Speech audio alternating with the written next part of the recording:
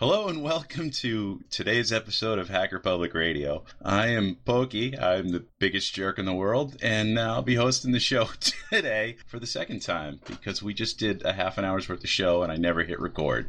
So I guess we can attempt to remanufacture what we just did. Joining me tonight is Morgellon, the low-tech mystic. Hey, Morgellon. Hey, how's it going, man? Pretty good. Deja vu. Taj, we have also with us tonight. How are you, Taj? What's good, everybody? And we have X1101. Howdy. So tonight on the Hacker Public Radio Audiobook Club, we're reviewing the Podiobooks presentation of The Crown Conspiracy by Michael J. Sullivan. The way that our book club works, for anyone who's new, is we do a brief review of the book up front without any spoilers. We take a break for a beverage, and we review a beverage of each of us reviews a beverage of our choice. And then after the beverage, spoilers are fair game. So if you have a fear of spoilers or want to avoid them, you'll want to cut the show off at the end of the beverage review if you have not listened to this audiobook or read the paper version. With that said, we'll get started again. Guys, how did you like the book this time? I thought it was fantastic. I come mostly from a background of science fiction, cyberpunk, and not a lot of fantasy, some of the more classic fantasy works, and some young adult fantasy. But this definitely wasn't young adult on purpose, but at the same time was truly family friendly and very, very enjoyable. Yes, totally agree. And as I said before, I'm going to have a hard time not saying that. It's a kind of family friendly that a lot of family friendly entertainment isn't. A lot of stuff is written for children and then panders to adults by slipping in jokes and references that children wouldn't be expected to get. Whereas this is a thoroughly grown-up story that is just told in a safe way, and the content is safe for children. And that's something that I really, really appreciate. I love that I could burn a copy to CD for my mom as well as listen in the car with my daughter to this one. It was great. Taj? Yeah, take two. I really liked the audiobook. I thought it was really good. It took me a while to get into, but once the ball started rolling, it was very hard for me to put down. I blew through this pretty quick. I really enjoyed it. Nathan Lowell is a great voice actor. He did a great job on this book specifically. Having listened to last month's book club, I think he did a better job doing the voice acting on this than he did his own book. I don't know if there's just because there's more characters who are different in this book than there were in his book, but I thought that his voice acting really shined in this. I also really enjoyed the book. For me, it also started out pretty slow. The first chapter or two was kind of, I'm not sure, and then it was boom, I need it all, and I need it all now. I think I finished the book in 2 sittings. I spent a lot of time in the car, so I have plenty of time to listen as well. So, but it was 2 days, and I believe I kind of finished through it. The audio quality, the narrator was very good. It kind of took me a minute to warm up to the narrator. I have to say that I don't know what it was, but there was something at first that, but overall, really enjoyed it. I like the music. I really enjoy the interludes in between some of the scenes. It was a nice touch that not all audio books do. So that way it kind of gives me we're changing the setting now. Like we're going to jump forward ahead in some time, something. But there's little things like that really, really polished the book. It made it a very professional recording and production for something that I can go and download for free. It was very rewarding to listen to. Yes, I totally agree. Music selection for this one was fantastic. I love the opening music, how it came in with like a bass line riff that just, for me, got my heart pumping, got my blood flowing and ready for that particular episode of the story. And I listened to this one, I think I've listened to it probably 3 times. I don't know how quickly I went through it the first time. It couldn't have taken long. The second time was real quick because I just couldn't stop listening. And this third, most recent time, I knew it was for the book club. and I knew it was going to be like a month between when we recorded the last show and when we're recording this one. So I intentionally, I had to force myself not to listen to more than one episode a day. And I even broke that rule a couple times. So yeah, this one is a hard one to put down. Say it made my evening doing the dishes a lot more fun. Make dinner, put the little one to bed, start working on dishes, throw my headphones on, listen to at least one chapter book. It was enjoyable. Yeah, it sure was. And that's something that is interesting too, is because as difficult as this book is or was for me to stop listening to, once I get into a chapter, as hard as it was to turn it off, I still had no problem falling asleep to it. It wasn't so, jarring. There was nothing, no drastic volume changes, no specific pace that would change so drastically that it kept me awake. And some things can. I still was able to fall asleep to this and wake up listening to something else. No, that's a really good point, and I apologize for the audio.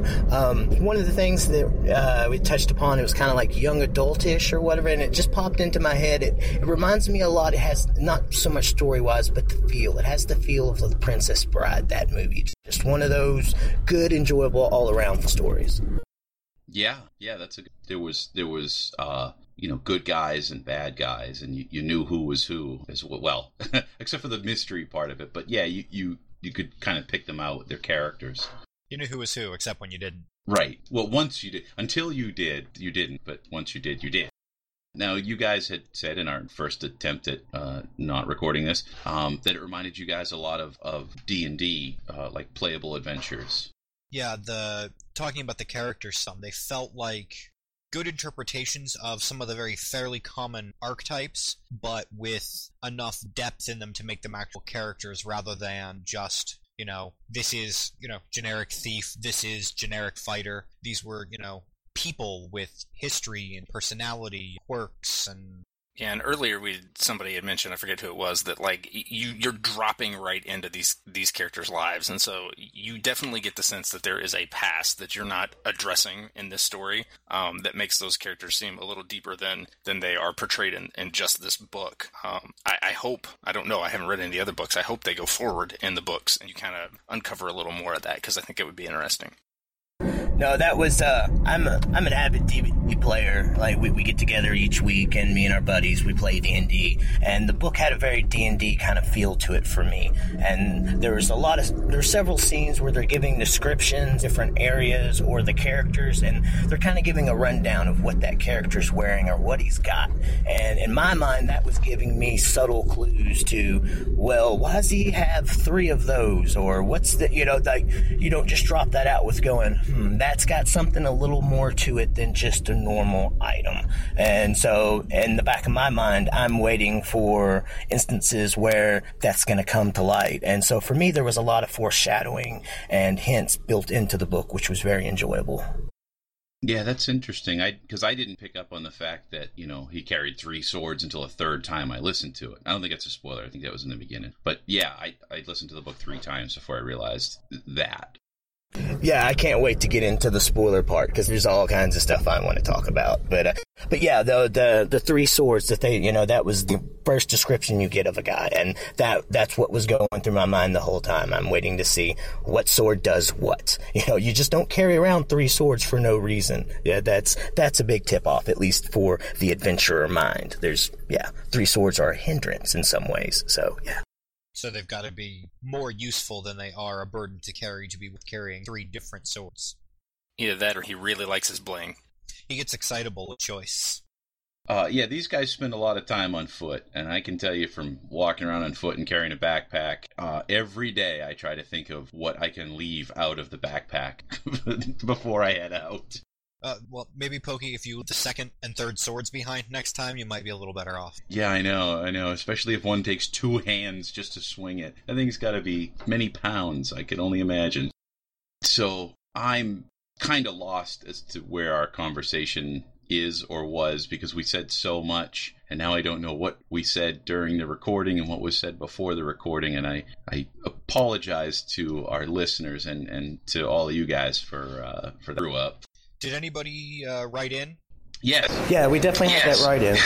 Yes, thank you. Colin, who was on the show last week, wrote in, and he wrote a piece for each of our segments. So for the pre-spoiler segment, he wrote, quote, "Overall, I really enjoyed the book and the story that's told. It was a little strange at first as you became accustomed with the fantasy world, given that races other than humans were few and far between, although they were very important and they did appear. I'd say that the story had all the right elements, although I think it perhaps would have benefited the story as a standalone piece to have explored the world itself a bit more and add context to the world. It's definitely well set up for the remainder of the series. I can also say that Nathan Lowell does the audio version proud. Very well read. I would definitely recommend it for people to listen to." End quote. Boy, I did a much better job reading that the second time.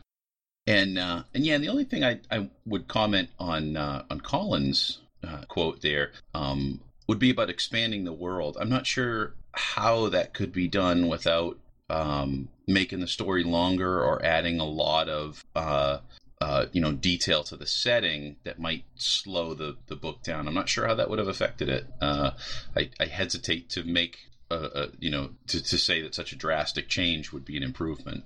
Yeah, see, I think the book was short, but I want to say economical. That's not really the best description.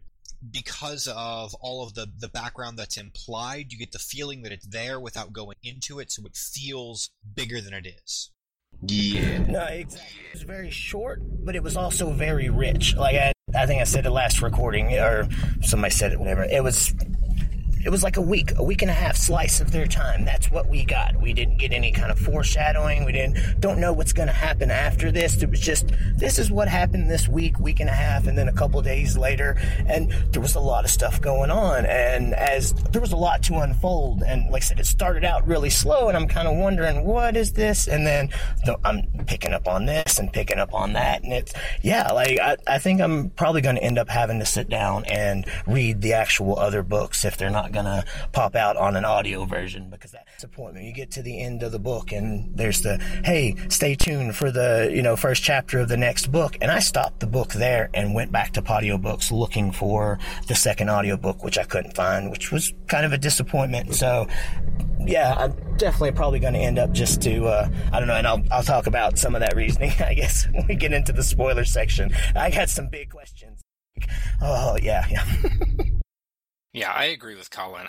There's so many things that are hinted at about this world. It's kind of hard to go into without doing spoilers, that as soon as it dropped, I was like, oh, well, how did that happen? And there's a couple instances where it's explained, but really, for the most part, it's just kind of left up to your imagination, which I guess in a way is a strength. But another part of me is like, well, that could be so cool. I want to hear more about it. I don't want to end this book, though. I think this book, it's served well by its length the way it is. I think if you expanded it out more, it would probably get slow. I think it keeps its action pace pretty good at the length it is, and I think that's one of the reasons it feels like a D&D adventure, is because it's very well paced.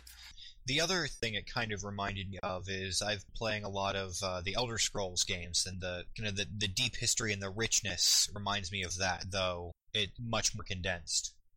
Yeah, I think if I had a choice, I would say give me another story and just throw some detail in that as well.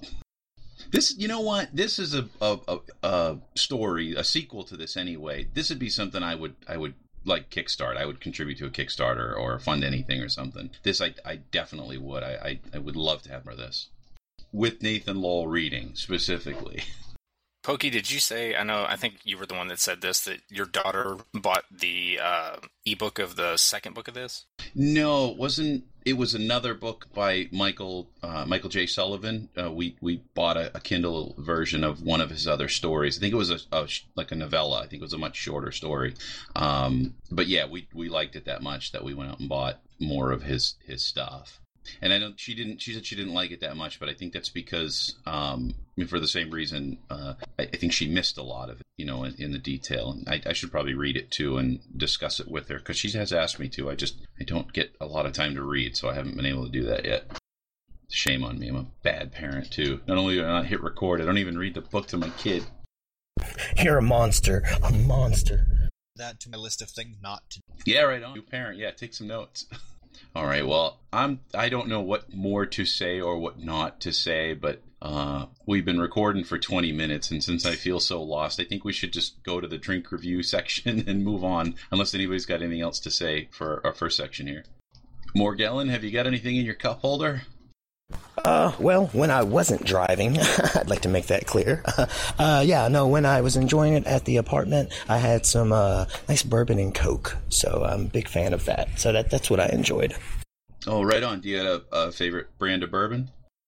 When I'm feeling spicy, or I guess whatever, I like to get the Woodford's Reserve, but just something regular. I like the Evan Williams. So they're both local to where I live, so it's kind of, I don't know, makes it a little specialer. Is that even a word? Yeah, I think so. Well, color me jealous that you live so close to bourbon country. Yeah. Color me, you must live in the same part of the country as me, Morgellon. Yeah, no, I'm actually in Louisville, Kentucky right now. But yeah, I grew up in Bardstown, the quote-unquote bourbon capital of the world. So, yeah. Well, then this bottle sitting beside me might have come from just down the road. I am enjoying the very last of my bottle, Wild Turkey 1 straight bourbon whiskey. Oh, I've never had Wild Turkey. How is that? Well, let me give it another sip and I'll tell you firsthand. Excellent. Not overly... not too much rye, so that doesn't have the really big bite. Nice smooth finish. Excellent. Now, is that a special Wild Turkey, or is that just regular? Well, it's the 101 proof is the only thing special about it. There's a regular one that's more like the 35-ish, or 30 or 35%, like a 70. But the 101 proof's just got a little kick to it. Okay, I always thought Wild Turkey was a bottom shelf liquor. The 101 is not. Excellent, good to know. I usually, if I drink bourbon, I usually try to drink Knob Creek. That's been my favorite since I tried it. I used to drink the Maker's Mark, but I think Knob Creek topples that on my list anyway. But that's good to know about Wild Turkey. Both of those are a little heavy on the rye, bitey taste. Okay, good to know. You should also give Woodford's that Morgellon mentioned a go. It's a little spendy, but very good. Yeah, for sure. I'll try that. I'm not the... I can't drink like Jack Daniels and Jim Beam. Those ones don't do it for me anymore. The Jim Beam story I could tell some other time, but no more of that stuff for me. Taj, what do you got? I'm playing it safe tonight. I've got a big old glass of homemade fresh squeezed lemonade that I made for dinner tonight. Oh, right on. You got fresh lemons down there or down there? I don't know where you're at, if you even care to share. Actually, since we're on the topic, I live in the same city as Morgellon, apparently, and I didn't know that. I'm right outside of Louisville, Kentucky. We don't have lemons here. It's not quite hot enough for them here, so I wish we did. I'd plant a billion of them. Okay, cool. Now, since you made it yourself, what's your recipe for lemonade? Like, what are your ratios of lemon juice to water to sugar? Usually I do it by just kind of taste. Just kind of taste as I go along. I had a pitcher. I squeezed, I think, 6 lemons into it. And instead of sugar, I used stevia powder. Our whole family's trying to cut back on the sugar. So it works fairly well. It has a little bit of an aftertaste, but it's not as bad as like your aspartame or your saccharin that is usually your fake sugars out there. Yeah, definitely. Those things kill me. A lot of the guys at work drink the stevia now. They put it in their coffee. That's cool. Yeah, I've always done it by taste, too. My family hates when I make a pitcher and sip in the side of the jug. Well, that's the only way to cook anything, isn't it? By taste. I believe so. Here, I agree. A recipe's more like guidelines than actual rules, unless you're baking. I was just going to say, unless you're baking. Yeah, I'm playing it safe tonight, too. I've got a cup of tea. I've got Fujoy brand oolong tea, and I kind of like it. It's not quite as good as what you get in the Chinese restaurants, but I think that might be just because my box is a little more stale. It's probably the same brand. Definitely in what you were drinking last time. Oh God, yeah. Yeah, it's nice. It's nice. I mean, I don't know how to properly brew a cup of tea, but since it comes in little paper bags, I don't think it matters that much anyway. But I like it. It's decent enough. And I usually you seem to only be able to buy these giant boxes, like 100 tea bags, which for me, that's enough for 2 or 3 years. So I kind of separate them out and I vacuum seal them and then throw them in my freezer, in the Sub-Zero freezer. And that seems to keep it a little fresher anyway. Yeah, that would be my concern. A tea that's packaged in bulk, if it's going to take you 2 or 3 years to drink, the tea you drink at the freeze isn't going to be any good. Yeah, I think by vacuum sealing it, though, it I think that helps a lot. It keeps the oxygen off of it, and then throwing it in the freezer seems to help quite a bit. Yeah, I do that with coffee beans, too. Yeah, right on. Colin has a beverage review for us as well, and he says, quote, "Having reviewed an ale I knew very well last time around, this time I have gone for a beer that I've never tried before, but caught my eye at the local supermarket. It's a beer by Innocent Gun, who are based in Scotland. It's labeled as the Innocent Gun Original and is an oak-aged beer. Apparently it's matured in oak for 77 days. The description says it is a smooth Scottish beer with hints of toffee, vanilla, and oak. The taste is definitely that of a oak-matured drink. It's quite deep and drinks quite well. It's fairly light, but not quite as light as I'd usually drink. It's quite nice. If I would suggest that anyone who can find it nearby, give it a try. Oh, it's quite nice, and I would suggest. Geez, why did I read that wrong twice? And he's got a link for our show notes, which you'll be able to find in our show notes. I've had, Innocent Gun also does a bourbon barrel aged that is fantastic. I've not had their original. Oh man, I've had 2 bourbon barrel aged beers recently, and one was spectacular, and the other one blew the lid off my head even more. And they were both by I think the Kentucky Bourbon Beer Company or something like that. I forget exactly, but wow, were they good. Is that the one we had down in Boston? Oh yeah, that's right. It was. That's right. I had the one. It was on tap in the bar there. You're right. That was fantastic. That was I think it was a bourbon barrel porter, and the other one I had was the bourbon barrel ale, and I liked the porter even better. Yeah, that was phenomenal. But yeah, Innis and Gun. It almost sounds like Innocent Gun if you read it too quick, but it's Innis. And again, we'll have the link in the show notes. And I'll dig up a link to the Wild Turkey one and send you that as well. Cool, thank you.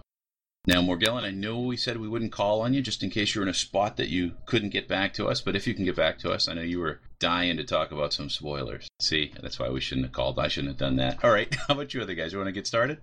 I think one of the things that really threw me off at the beginning and kind of just those first couple chapters, the same thing as Morgellon was talking about, I think the thing that threw me off is this is a mystery novel with kind of the trappings of fantasy around it. And as soon as I kind of latched onto that, I think it made a lot more sense to me and I got more into it. But I think it's definitely the mystery part of it is the dominant thing in this book. It's a mystery story with a fantasy setting more than a fantasy story. Yeah, I get that. I can definitely get that. You're just always trying to figure out who done it and why and what's at stake here. Yeah, it's not that it's a bad thing that it's that. Actually, I kind of enjoy that. But it was when I kind of read it, I was assuming that I was going to just drop right into a fantasy world. And you kind of do. That first chapter is definitely fantasy. But at the same time, I think they're setting up some crumbs that you need to follow. And especially when you hit chapter 2 and it's almost completely different characters that are unrelated. It kind of just jarred me around a little bit. And I didn't realize really until several chapters later what that first chapter really was doing. Well, they weren't unrelated characters. It was just they were the very, very tail end of the first chapter before you met the main characters. Yeah, and I felt like that first chapter was there to set up your expectation, or at least to not make you doubt the characters later. It's just there to say, look, here's how clever these guys really are. So all these fantastical things that are about to happen could happen to these specific people like this. That it just helped you to believe that it wasn't such a stretch. Some of the things. Yes, they really are that good. First chapter will be their resume. Right. Like, had it not been for the first chapter where, they break in and they're able to cut through the roof and then shoot the rope with an arrow, you wouldn't believe that he would be so and I get their names wrong, but you wouldn't believe that the guy who's the fighter would be so good with a sword later on, where he's dueling like these champions. Think that one's Hadrian? I think so, yeah. And the first chapter really speaks also to I'm blank on his name, but his partner's skill as a thief. Right. It is more about, is it Royce or it's Royce, isn't it? It is Royce, thank you. Yeah, it is more about him, but it makes it believable, okay, well, these guys are partners, so they obviously both have to be pretty skilled. The one thing I didn't really care for that they resolve later in the series, and that's all I'll say about spoiling future books, is that they give the name of their little organization as Rhaenyra, but never indication as to why or what it means. The whole time I was listening to that book, every time they mention it, I'm like, that's an interesting name. Why? So had you read the other books before or after this one? I finished the audio of this one and then immediately started reading the next one, at which they give the explanation for that, I think, within the first couple of pages. Yeah, they do have that first chapter at the end of this one, and yeah, they say what Rhaenyra means, and yeah, I got to get that next book too. Did you guys have a favorite character? Was there any one that stood out in particular? I definitely wanted to see Ezra just be awesome. They let him out and he just kind of disappears. He's one of the characters that I'm like, they have to do something with him in the sequels, because just somebody who is that old and around that long has to have some coolness left. Even without his hands. That makes him more awesome. He doesn't need them. Yeah, he was... I mean, without even saying so, without giving you any evidence, except for just his own words, he is one of the most badass characters in any book I've ever read or listened to. Well, I mean, the fact that he can take that spell that he was bound with and flip it inside out with, it seemed like, unless I missed something, just a thought. I mean, 900 years worth of thought figuring out how, but without any, incantation, silly wand waving, it just flipped. Kind of definitely speaks to his badassery. Well, and I think part of it is all the guards build up this character that they're like, don't trust anything he says, and I guess you kind of just assume that he's going to be this swarmy, mustache twirling villain, and they walk in and he's like, all right, here's the deal, I'm just laying it out, this is what happened, blah blah blah blah blah, and it's just as simple as he was, and his delivery made him almost more menacing in a way that he was just like, I don't even have to be flashy, this is what went down. Yeah, and the fact that you have no idea whether he was telling the truth or not just adds to his badassery, because whether it's true or not, both stories would hold up perfectly well under his explanation. And I think it's one of the many times they use to illustrate Ulrich's naivety, that he takes it at face value and takes action, whereas Hadrian and Royce are like, well, this is kind of our only choice, but still don't trust you. One question I was left with him, which to me, I felt like it should have been answered in this story, it belonged in the context of this story, not in some separate story, is how he communicated with Ulrich's sister. You know what I mean? Because she didn't have the signet ring, so she couldn't have gotten in unless he cast some spell which let her in, or she did, but she didn't seem like that gifted a magician yet, so... That left me wondering. That's one hole in this story that I felt should have been answered in the context of this story. Here you go, man. That signet ring wasn't Ulrich's until the king was assassinated. So I was kind of assuming that she was either palming it from the king, something like that, or she had access to whatever the stone was in that ring to be able to get through. So those were kind of some of the things that jumped to mind when you bring up that. That's a good point, being that she was schooled at all in the art, and as proved by the lock on her door being a gem lock, if she had recognized what the lock was and what the gem in the signet ring was, she wouldn't necessarily needed the ring, but rather a stone that could approximate that well enough. Yeah, but she would have needed the signet ring to get past the guards. They wouldn't have let her by just because they weren't going to let these guys just because they had a key that opened the door. Well, and the family has some connection to dwarves already, so in my mind it wouldn't be out of reason that she might have a dwarf helper that would help her maybe just even make a replica of it, if she did whatever to get him to do that. Yeah, maybe. I gotta think it's some sort of telepathy or something. I don't think she had an audience with him. That's the only thing I can imagine. And see, I got the opposite impression. In some way, she was granted audience with him, which caused all these things to transpire. I got the same impression as well. Because didn't Ezra say that he either gave her a potion or taught her how to make a potion?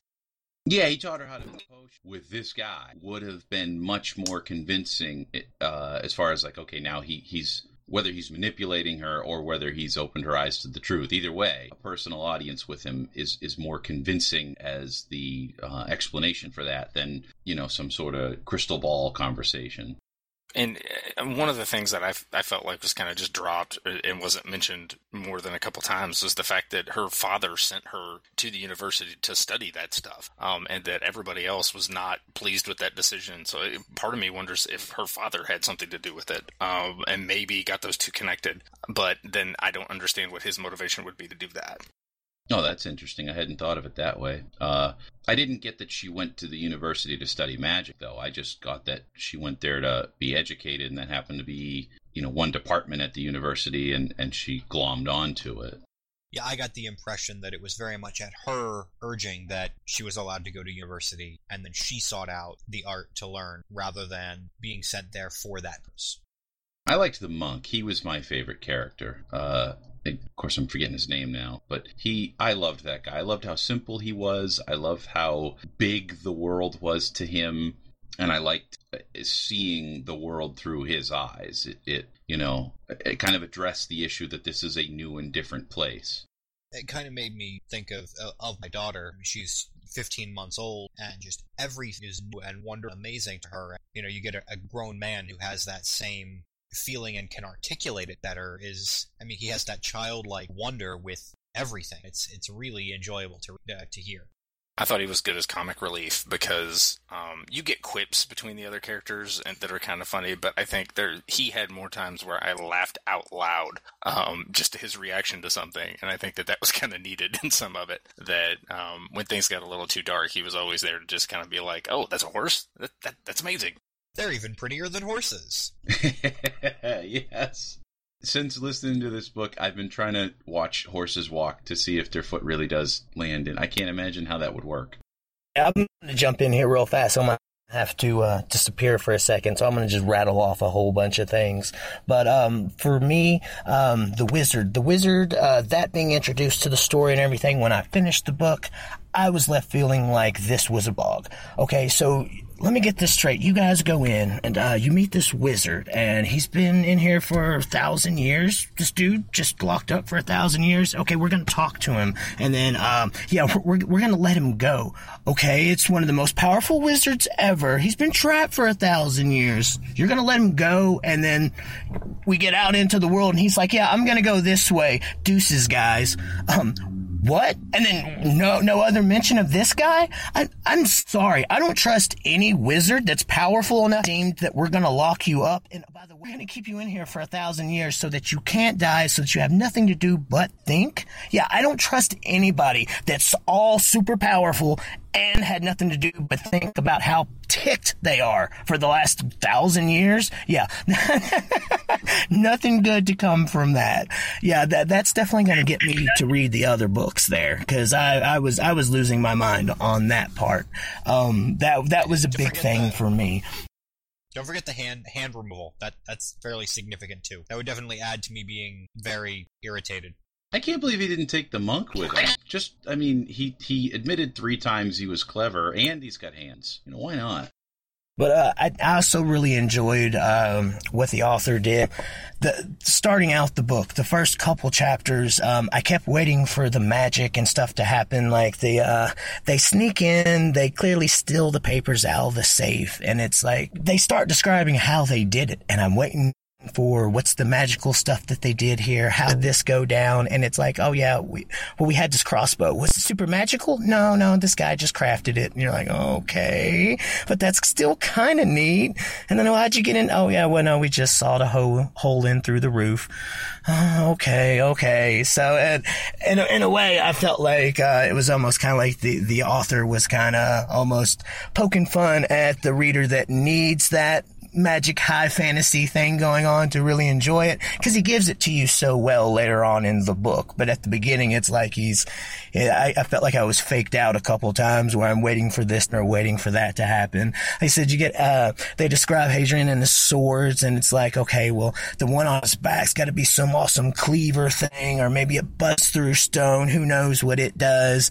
And with Royce, his knife, like there's something going on with his knife that I would love to know more and more about, because they multiple times describe the hilt and the jewel and the things going on with it. And well, that might have been the murder weapon. I get the 2 daggers descriptions. Either way, they mention his knife in the description several times, which makes me think that is something bad. And like the few times that he kind of uses it in the book, they don't go into a lot of detail, but he messes some people up with it. So it's like, yeah, I'd like to know more about that. The dude hates some dwarfs. Love to know what's going on with that. Like, that's got to be a good story. X1101, you were just about to say something about the horses, too. Oh, you were mentioning watching horses walk to see if they really do their back hoof land exactly where the front one was. What I was going to say is, rather than trying to watch them walk, I would be looking at the tracks to see if you see 4 sets of tracks or really just 2, to see if that's really how things happen. Yeah, well, I haven't had a chance to get close to horses, so I haven't had a chance to look at them either way. But yeah, I would check out both for sure. So what about Ezra Hodden? Do you guys think he's trustworthy, or is he off to be the most nefarious person who ever lived again? I'm not entirely sure those are mutually exclusive. Yeah, that's true. He could have just been telling the truth. See, because now he sounded like such a bad guy at first, and when I listened to his parts of the book, all I could think of was, this guy's lying. He's lying so bad. But then the priest, the high priest or whatever he was from the church, he turned out to be such a rotten character. It makes me think maybe Ezra Hodden is a good guy after all. Or at least was a good guy. Being locked up for 1,000 years, lots of good guys would turn into bad guys at that. Yeah, I was going to say the same thing. They might have created their own worst nightmare by locking that guy up. Especially, like I said, if he's just that frank about it and says it, whether he's lying or not, it's pretty significant when he gets out that he's been locked up for 1,000 years with no hands. I could see him being trouble for them. This guy, he got locked away at a time when it was a golden age. So you think about somebody in our time being locked away for 1,000 years, and then you get back out and it's like medieval times. There's, like I can see this guy wanting to go back and recreate his own golden age. He has the power, he has the skill, like this guy can do it, and he's got the motivation. So like, why not go back and change the world, take it back to what, in his mind, he's improving the world. He's taking it back to that golden age. I can see that happening. Yeah, right after I kill all these guys that locked me up. Because he's got the knowledge and he's basically a magical weapon of mass destruction. Yeah, exactly. But you'll note that he didn't kill all of the guards and such who'd spent the last 1,000 years making sure he didn't get out. No, but fate worse than death comes to mind. No worse than they put him through. Yeah, or volunteered for that matter. That, the way he handled that definitely does lend some credibility to him being... the whole scene as they leave definitely lends some credibility to him being maybe not such a bad guy. His explanation about the faces in the wall, him not just, incinerating all of the guards, those things kind of lead me to lean a little bit towards maybe it was a frame job. Either that, or if you're as powerful as he is, you're not going to take time to stomp on every ant on your way out. 1,000 years would maybe make you fairly spiteful, though. Yeah, I mean, if you can spray a can of hairspray over a lighter at the anthill, you might stomp all those ants. Just on principle. But yeah, I was kind of left with the impression that he was perhaps framed. But yeah, I got the idea that he was a good guy anywhere, or at least a neutral guy. Maybe he's got his own. Clearly, he has his own motivations, and he's going to carry through with those. And maybe morality doesn't enter into it at all, and which would mean, by my logic, would mean that yes, he was framed, and that's about all there is to it. I like that he rewarded intelligence and cleverness, though. When Royce reasoned with him about, how or why he should help them figure out who killed the king, it was simply a match of wits there that he rewarded by telling him that. He didn't have to tell him that, and he said as much, but then he did. So maybe he'll build a nice meritocracy. And I definitely did see him recognizing some real cleverness in the monk. I also am not recalling his name, for figuring out so quickly that all he did was take the enchantment they had put him under and turn it inside out. Yeah, I kind of wondered, like, when he figured that out, I thought that maybe he had in the back of his mind that, oh, there are no more wizards like me, but maybe this guy could learn. And, like, maybe just kind of plotting that he would be his apprentice, but then that didn't turn out. And he has hands. I don't know. I still think I go back to the same argument that this dude would look at these people like idiots. As far as dude's coming from the golden age. You're looking at people that, it's amazing they got in here, much less are able to reason with me. Oh, maybe I won't kill you. You're kind of entertaining. I don't know. I just don't trust the wizards. I love the way he talked, how his language was older, and following that made me concentrate more on his words and what he was saying and, like, the meanings behind it. And I like that as a device. I enjoyed it. I thought that was one of the strong points of Nathan Lowell when he was doing the part where he's trying to talk like they're talking, and you could just tell the frustration he was having with trying to change every word to match them. It wasn't something that was in the words that he was saying. It was just the way that they were performed. It was really funny, but at the same time conveyed something about that he was at least trying, but it was really irritating for him. I found that hilarious. He was working out the words, and you to you. What? That makes no sense. It was a very enjoyable part of the book. The English language. Yeah, and at the same time, I thought he did a really good job of speaking in Ezra true voice. That was really smooth. It came across well. I'd have a hard time reading that out loud. Hell, I had a hard time reading Colin's letter out loud the first time, and that's, just Oxford English versus American English. Speaking of Colin, he says for the spoiler segment of our show, quote, I definitely liked and would recommend this book. I think the characters of the thieves, Hadrian and Royce, come through well, and they establish themselves very well in the story, whilst allowing the other characters to take their roles. I would listen to it again happily and would like to follow the story on and learn more about this world. I have two slight criticisms in the story, and that I felt for a story that had a lot of journeys in it, I did not really get the sense of the prince's group traveling all that much. They only ever seemed to arrive and leave from a destination, with the exception of the attempted execution of the prince. I would have liked to hear a bit more about the journey, the surroundings, and maybe some more background about the world the story took place in. I also feel that the book may have had a little too much setting up for the oncoming series rather than enriching this story. It may be a bit harsh, but comes back to my first point and a couple of events in the story, such as the wizard Esarhaddon wandering off immediately, never to be seen again in the story, or the dwarf's disappearance, and a lot of looking to the future by characters such as Archibald, the bishop, Royce, and Hadrian. I particularly liked the set pieces in the book. My favorites were the attack on Melangar, which lasted for some time and was very enjoyable, especially Royce and Hadrian's exploits. At the end of the sequence, you really imagine Pickering's sword coming down and snapping Braga's in half. The visit to Guttaria prison to see Esarhaddon was also very good, albeit a little short, perhaps, when it came to the escape. End quote. Thanks again, Colin. With respect to his comment about just leaving and arriving, that kind of goes back to a conversation about the D&D. I know at least in a couple of adventures I've played it, you only talk about the road if something happens. Otherwise, you travel and you arrive.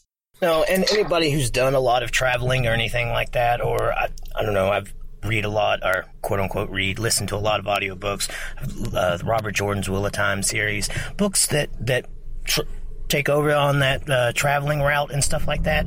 It's kind of boring, and I mean that's the most miserable part of the journey, and usually nothing exciting really happens. So yeah, that to go back, it's kind of fine to skip over that. Yeah, I had no problem with that. Todd, you're about to say? I forget what I was. I got carried away in what you guys were talking about. I forgot what I was going to say. All right. Yeah, I was going to say the only thing that I felt was missing from their journey was just their sense of exhaustion and hunger. And I mean, they really had no supplies. They went a long way. They were sleeping. This was the onset of winter. And they were, up in the mountains. So this was just getting worse and worse and worse for them. And I had to remind myself, to remember that this journey was so harsh for them. This was so bad on them. This was not something happening in June, and hunting and gathering was going to be easy while they were wandering out there. Yeah, I'll give you that. I mean, because it's been a long time laboring the travel, we do miss, other than their kind of few pointed remarks about how tired they, how much that saps out of traveling, adverse conditions for that. But for me, the traveling scenes and stuff like that, I think it also helped to develop a lot of the Prince / New King's character as well. The Prince King, he really grew on me. At first, the author our reader does an excellent job with his voice. I can hear him coming through. And at the beginning of the book, I'm like, dude, you are a total D-bag. Couldn't stand him, did not like this character. They need to get rid of this dude. What's going on? And then, like Colin said, by the time they're sieging the castle, and he's at the point where he's like, no, look, I'm the king. I'm going to take off my helmet. I'm going to walk up to the gate. I don't care if you shoot me, because I'm the king. This is my castle. GTFO. Yeah, okay, you're cool, dude. That definitely really, really grew on me. I think his character was probably one of the more enjoyable progressions, I guess. It's just starting as a guy I really couldn't stand, and then into a really lovable character. It's like, wow, you really grew up in 4 days. That's what I was just going to say. He grew on the reader because he himself grew. At the beginning, he would have stomped in the castle and done the same thing, but it would have been out of a sense of entitlement, where at the end, he did it out of a sense of responsibility. And especially with action like that, why is almost as important. Yeah, exactly. And if I can touch back for just a second on what Colin had said about, more journey being there, maybe, and if Colin were here to answer this, I'd have to ask him, maybe he meant that the description of the land itself was missing. Because that's something you get a lot in, like, Tolkien. You get descriptions of the trees, you get descriptions of the mountains, you get all kinds of stuff like that. While they're journeying, he doesn't really describe the journey. So, you know what I mean? Like, maybe that's what he meant. If anything, I could see that as being missed, but I don't think it was quite missing. But you also get a 1,200-page epic with pages of that describing rocks and trees. Exactly, and that's what I mean. It's not missing from the story, but I can understand I can understand that being missed by a reader who's expecting it. So I don't know. I wish Colin were here to answer that. I guess the other thing you miss without some of that is the scale of distance they travel. I mean, we traveled 3 days, but did you get like 2 miles a day, or did you get like 40 miles a day? Yeah, exactly. Yep. I got the impression that these guys didn't go more than maybe 100 miles tops. Another thing I'd like to address with that is that I think it makes the book more accessible to people just in general if you cut out a lot of that travel stuff. Some of us hardcore guys might really enjoy it and like the world building, but I think it, like I said, going back to it's a good young adult, young reader kind of book. That's part of what helps it make it fit that part, is that it doesn't kind of bore you out too much with some of the, and yeah, you miss out on some of the world building and things, but it makes it more accessible to people in the long run as an enjoyable book, which in my mind makes it feel like that Princess Bride kind of thing. You don't get the long journey, but you get the struggle cliff climb, that's 5 minutes, so it's that I can give it a pass on that. And that's kind of just to kind of go back to what we were talking about earlier about wanting more. I think the one time in this book that I felt was kind of completely separate and was more kind of that telling the story is when the elves show up. And sort of, first of all, when the elves first came into the story, I was like, oh, this is like high fantasy. Because at that point, I guess I hadn't realized. I thought it was kind of more just humans running around in medieval times.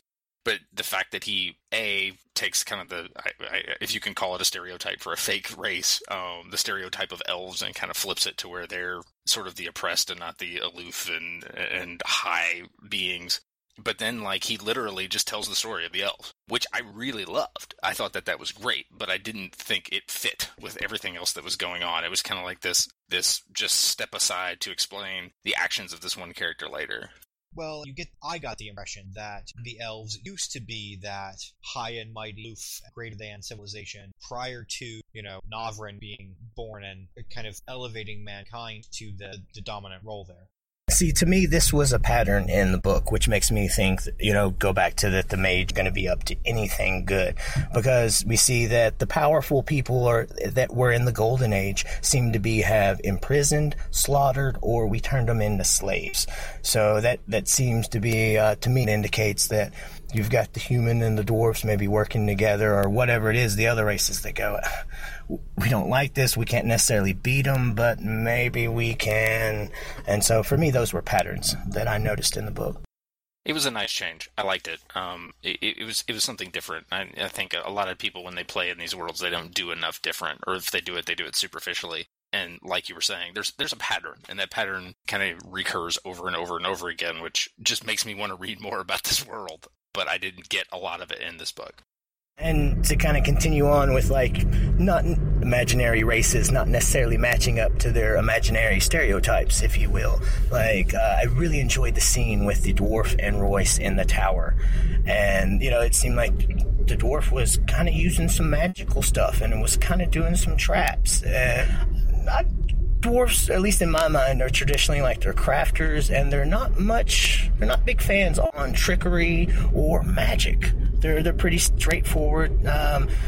So that was kind of that was a nice twist onto me, and I would really like to know more about the elves and the dwarven people, the lore, and because the dwarves almost kind of seem like more jerks than normal.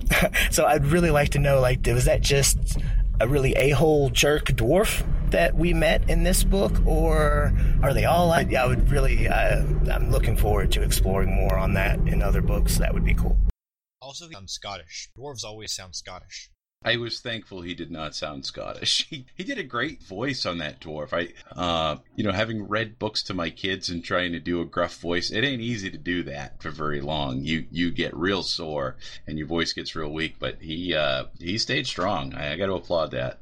Yeah, it kind of, my just sort of, extrapolating what we know from that one dwarf and things, it seems like the world in general has kind of lost magic, but maybe the dwarves have held on to some of it, and they kind of keep it by laying low and not by making it as big of a deal and not by exercising it, and that almost they might be the most powerful race that's still around, but nobody notices because they're 3 foot tall. No, exactly. I had that same feeling, and that was kind of going back with the patterns of the things. It almost made me wonder if the dwarves were really kind of the ones pulling the strings. And I might be jumping ahead a little bit, because this book definitely leads it up to feel like the church is what's pulling the strings, and you've got the church wants to bring the empire back and getting rid of royalty. And so, there's a lot of threads going on, but that I had that thought at one point reading through the book. Could this go back to the dwarves are really the one pulling the strings? Kind of in the shadows, underground, out of sight, out of mind. But that might be quite the stretch as well. I think probably in one of the future books there'll wind up being a piece on the chessboard for sure. Something that you weren't expecting, but I didn't get the impression that their whole society was like that. Just that this one guy was particularly nasty. Yeah, it seems like the only dwarf stereotype they really kept was the master of stone type thing. Yeah, the craftsmanship and explaining away their skill as simply craftsmanship and not magic, even though it appears to be magic. I love that that was something that was the real gem for me in this book. I'd never heard it tried this way, but the dwarf's talking about when he's with Royce in the tower and how he can hear the stone and it sings to him. That just adds a whole kind of, it's a nice twist on is it magic? Is it natural?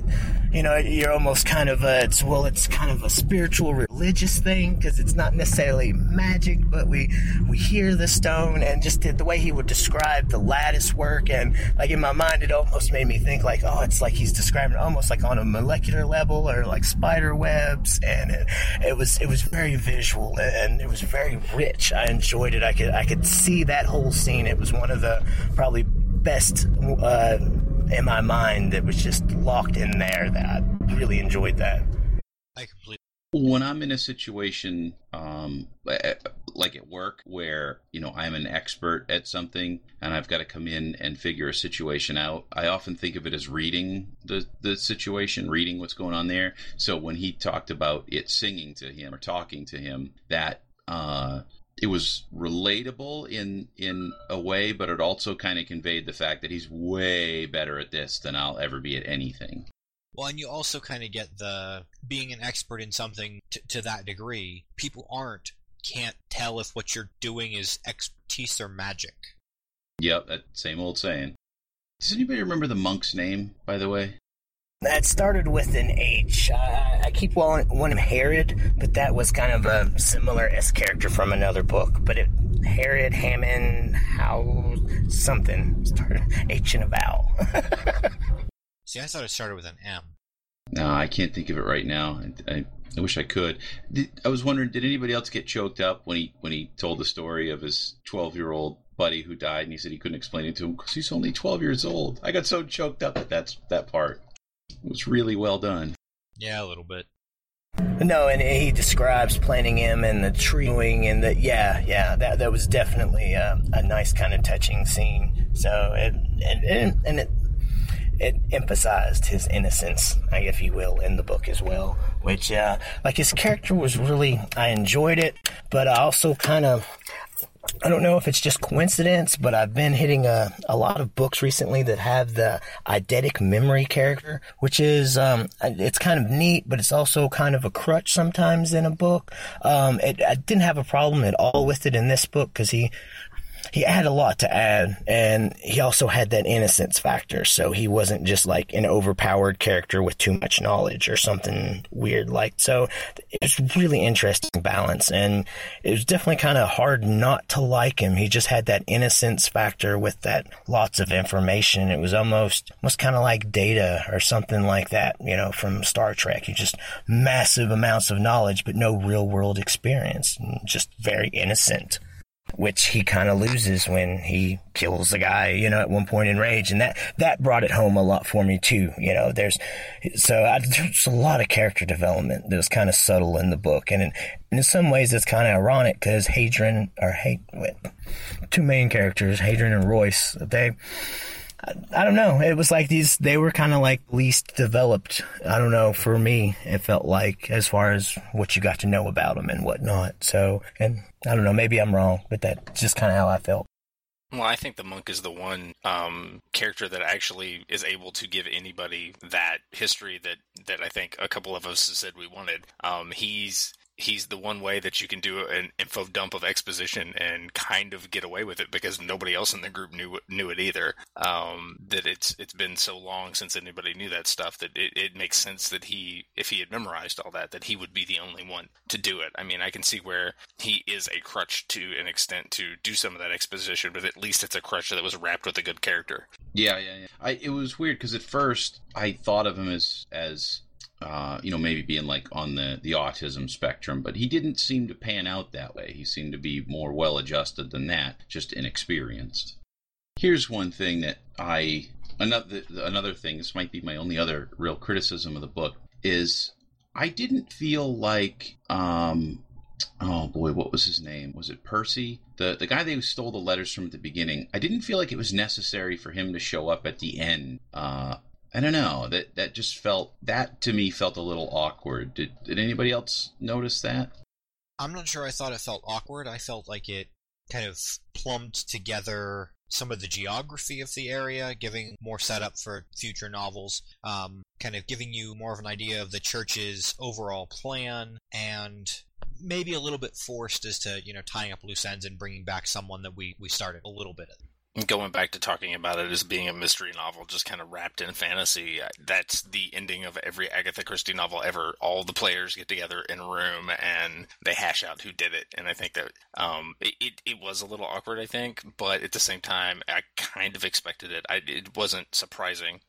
Yeah, it wasn't surprising to me either, and I don't think it was so awkward that I actually noticed it at first. I don't remember thinking that the first 2 times I listened to it, but this most recent time, I did notice, and I just think, well, what is he doing there? What is his purpose in the story in this scene? And he didn't seem to have one. The monk's name was Myron. Myron, thank you. I looked it up. I cheated. I tried looking it up. I didn't see it on the page. Well, thank you, because that was going to bother me all night. Yeah, me too. Oh, yeah, and speaking of names, I thought he did a really good job with names in this book. A lot of times in fantasy novels, the names seem so contrived. They're like getting hit with a bucket of cold water when you meet, some of these people with these weird fantasy names. But I thought these all mostly fit. The only 2 that I felt were a little not contiguous were the prince and the king. I didn't think their names seemed like they came from the same family. But other than that, none of them seemed out of place, in a story or you know what I mean? Like, they weren't awkward names like you can get sometimes. Esarhaddon was a little awkward, but I think that was mostly from being, 1,000 years outside of what everyone else was. Yeah, and I didn't realize until just tonight that Esarhaddon was a single word. I thought that was like a first and last name. Yeah, that's kind of how it sounded, and kind of the impression I got as well, until I saw it written as a single name. I don't know if it's just how I listened to it or whatever, but the first couple times they mentioned his name, for some reason in my mind, it was a title. It wasn't his name, and that's probably just me listening to it wrong, but yeah. Oh, that's an interesting way to look at it. All right, so has anybody got anything else they want to talk about in this book, or are you guys about ready to wrap it up? I've said pretty much everything I have to say. I've said pretty much everything I have to say. Humor, where they had the princess on trial, and they were like, "Oh, she went to school. Burn her. Oh, wait, and she does magic. She's a witch too. Burn her." That was like, "Oh, you guys are so backwards." But yeah, no, that was a nice scene as well, I guess. But that was the whole castle siege scene, I guess. So yeah, that was about it. I could hear my wife cringing when they had that part. She's educated burner. I kind of like that. My wife's here. Listen, I'm just teasing her. Todd, have you got any closing thoughts? No, I think we pretty much hit everything I had to say about it. Cool.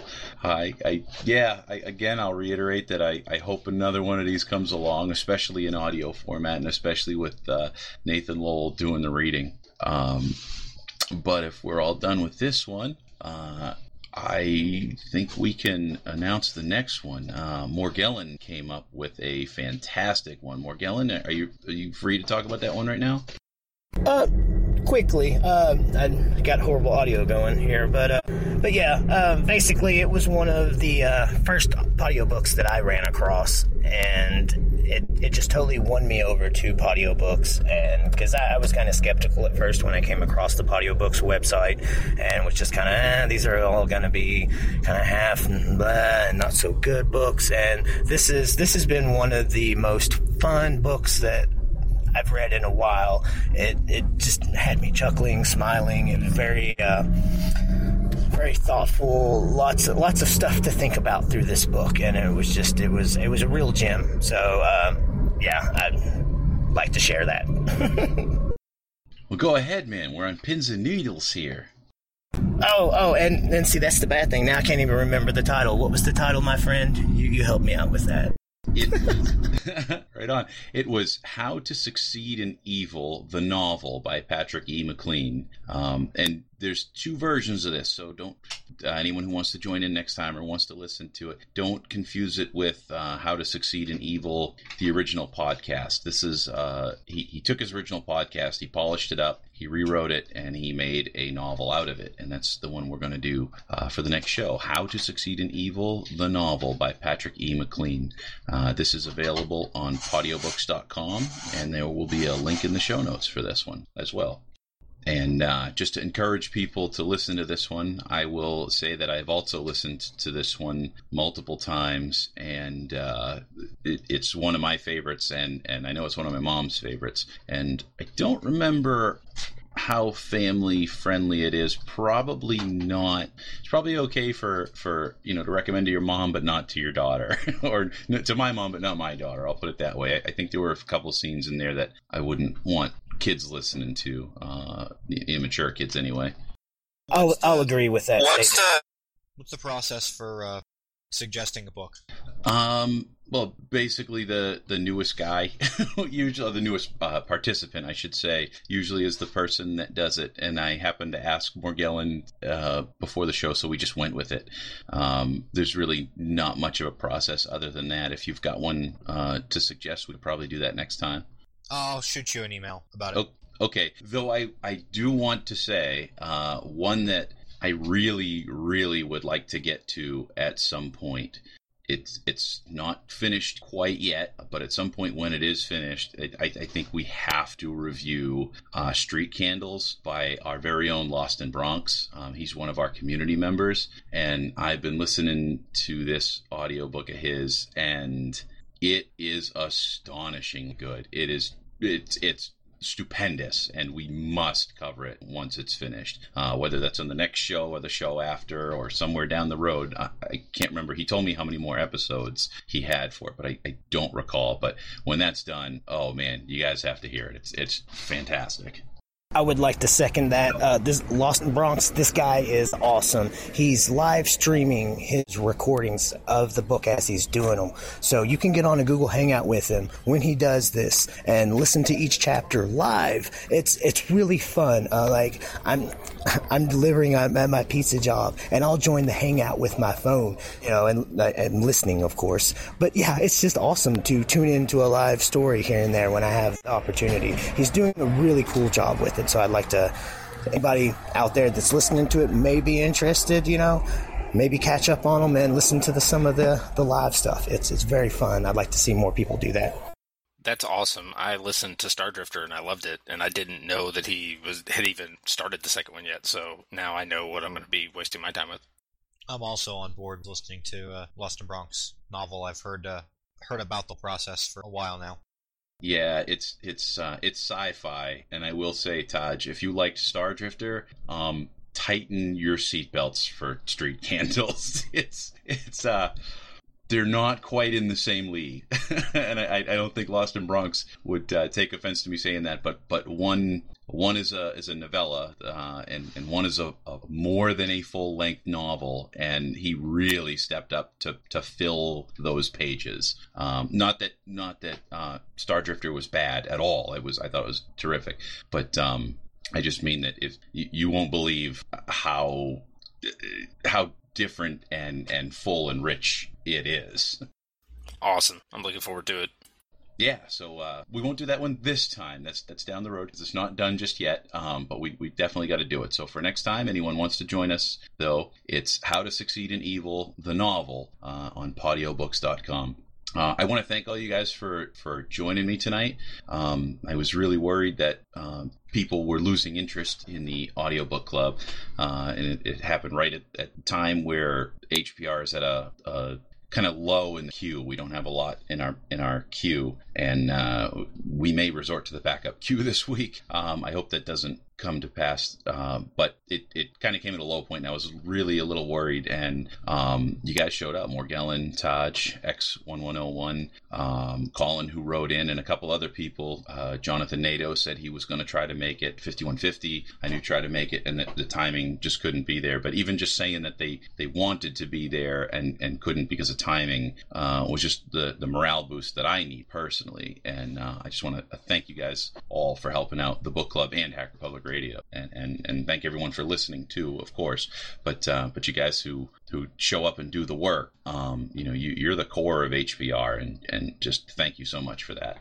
Yeah, I just want to add to that, and this is my first time being on here, but that's never been because I haven't loved the audiobook series. I've been following it since before it stopped with Space Casey. I think Space Casey was actually the first one I listened to instead of just kind of following along, and then it stopped for like a year, and I was like, but nobody's talking about it. So I'm super glad to be back. That it's going on, and I'll try to be here as often as I can. A lot of it just has to do with scheduling, that's life. But Pokey, don't ever think people don't love it and don't appreciate it, man. All right, well, thank you. I knew people loved the first couple, but, of course, we had, superstars on there. We had, Dan Washko, and Klaatu was on at least one of them. We had Integral. I mean, geez, so I never assume it's because of me that anybody likes something that I'm involved in. I just try to facilitate, Oh, dude, we appreciate the work. And like I said, keep in mind, dude, it's starting to get warm in summertime. And it's the phase of things. This will happen. So hang in there, dude. And because, you've got me and lots of other people that really enjoy what goes on. So, and like I said, people like you that are the backbone of these things really help keep it along for us people that phase in and out. And yeah, so thank you.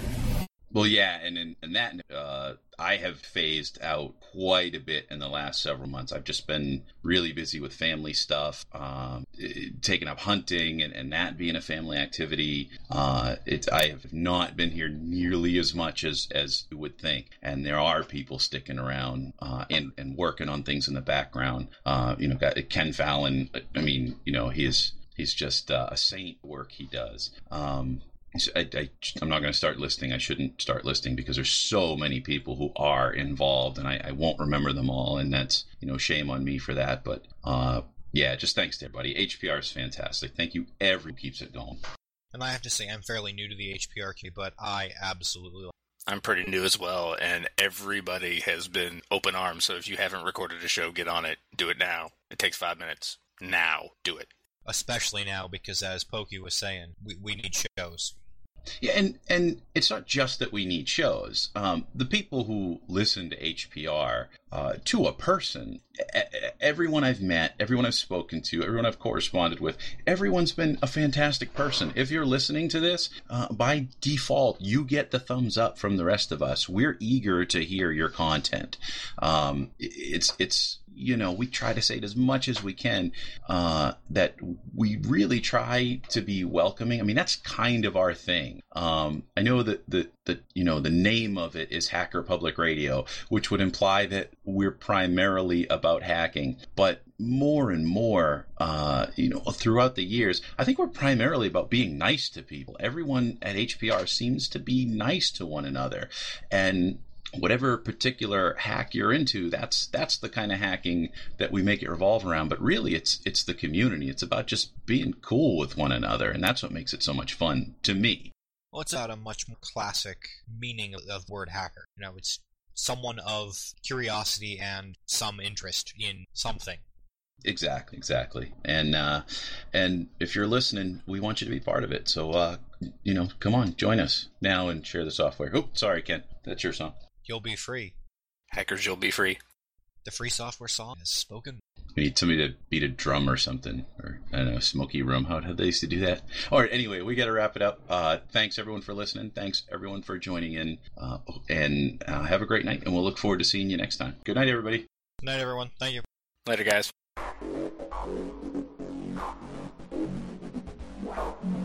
You have been listening to Hacker Public Radio at hackerpublicradio.org. We are a community podcast network that releases shows every weekday, Monday through Friday. Today's show, like all our shows, was contributed by a HPR listener like yourself. If you ever considered recording a podcast, then visit our website to find out how easy it really is. Hacker Public Radio was founded by the Digital Dog Pound and the Infonomicon Computer Club. HPR is funded by the Binary Revolution at binrev.com. All BinRev projects are proudly sponsored by Lunar Pages. From shared hosting to custom private clouds, go to lunarpages.com for all your hosting needs. Unless otherwise stated, today's show is released under a Creative Commons, Attribution, Share Alike 3.0 license.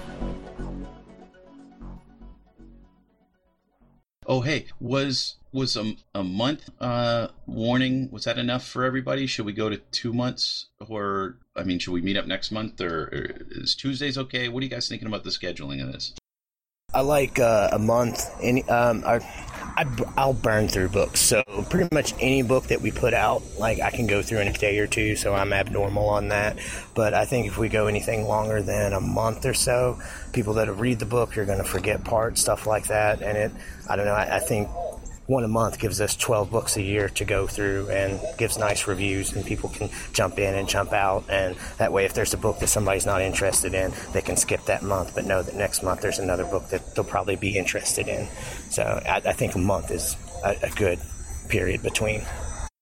Yeah, I agree. I think a month is pretty good. I finished this one, and I've been kind of holding off starting something else until I found out what the next book was going to be. But this was a short book, so I think if we had a longer book, like it seems to be the next one's going to be a little longer if the number of chapters are any indication, which it probably isn't.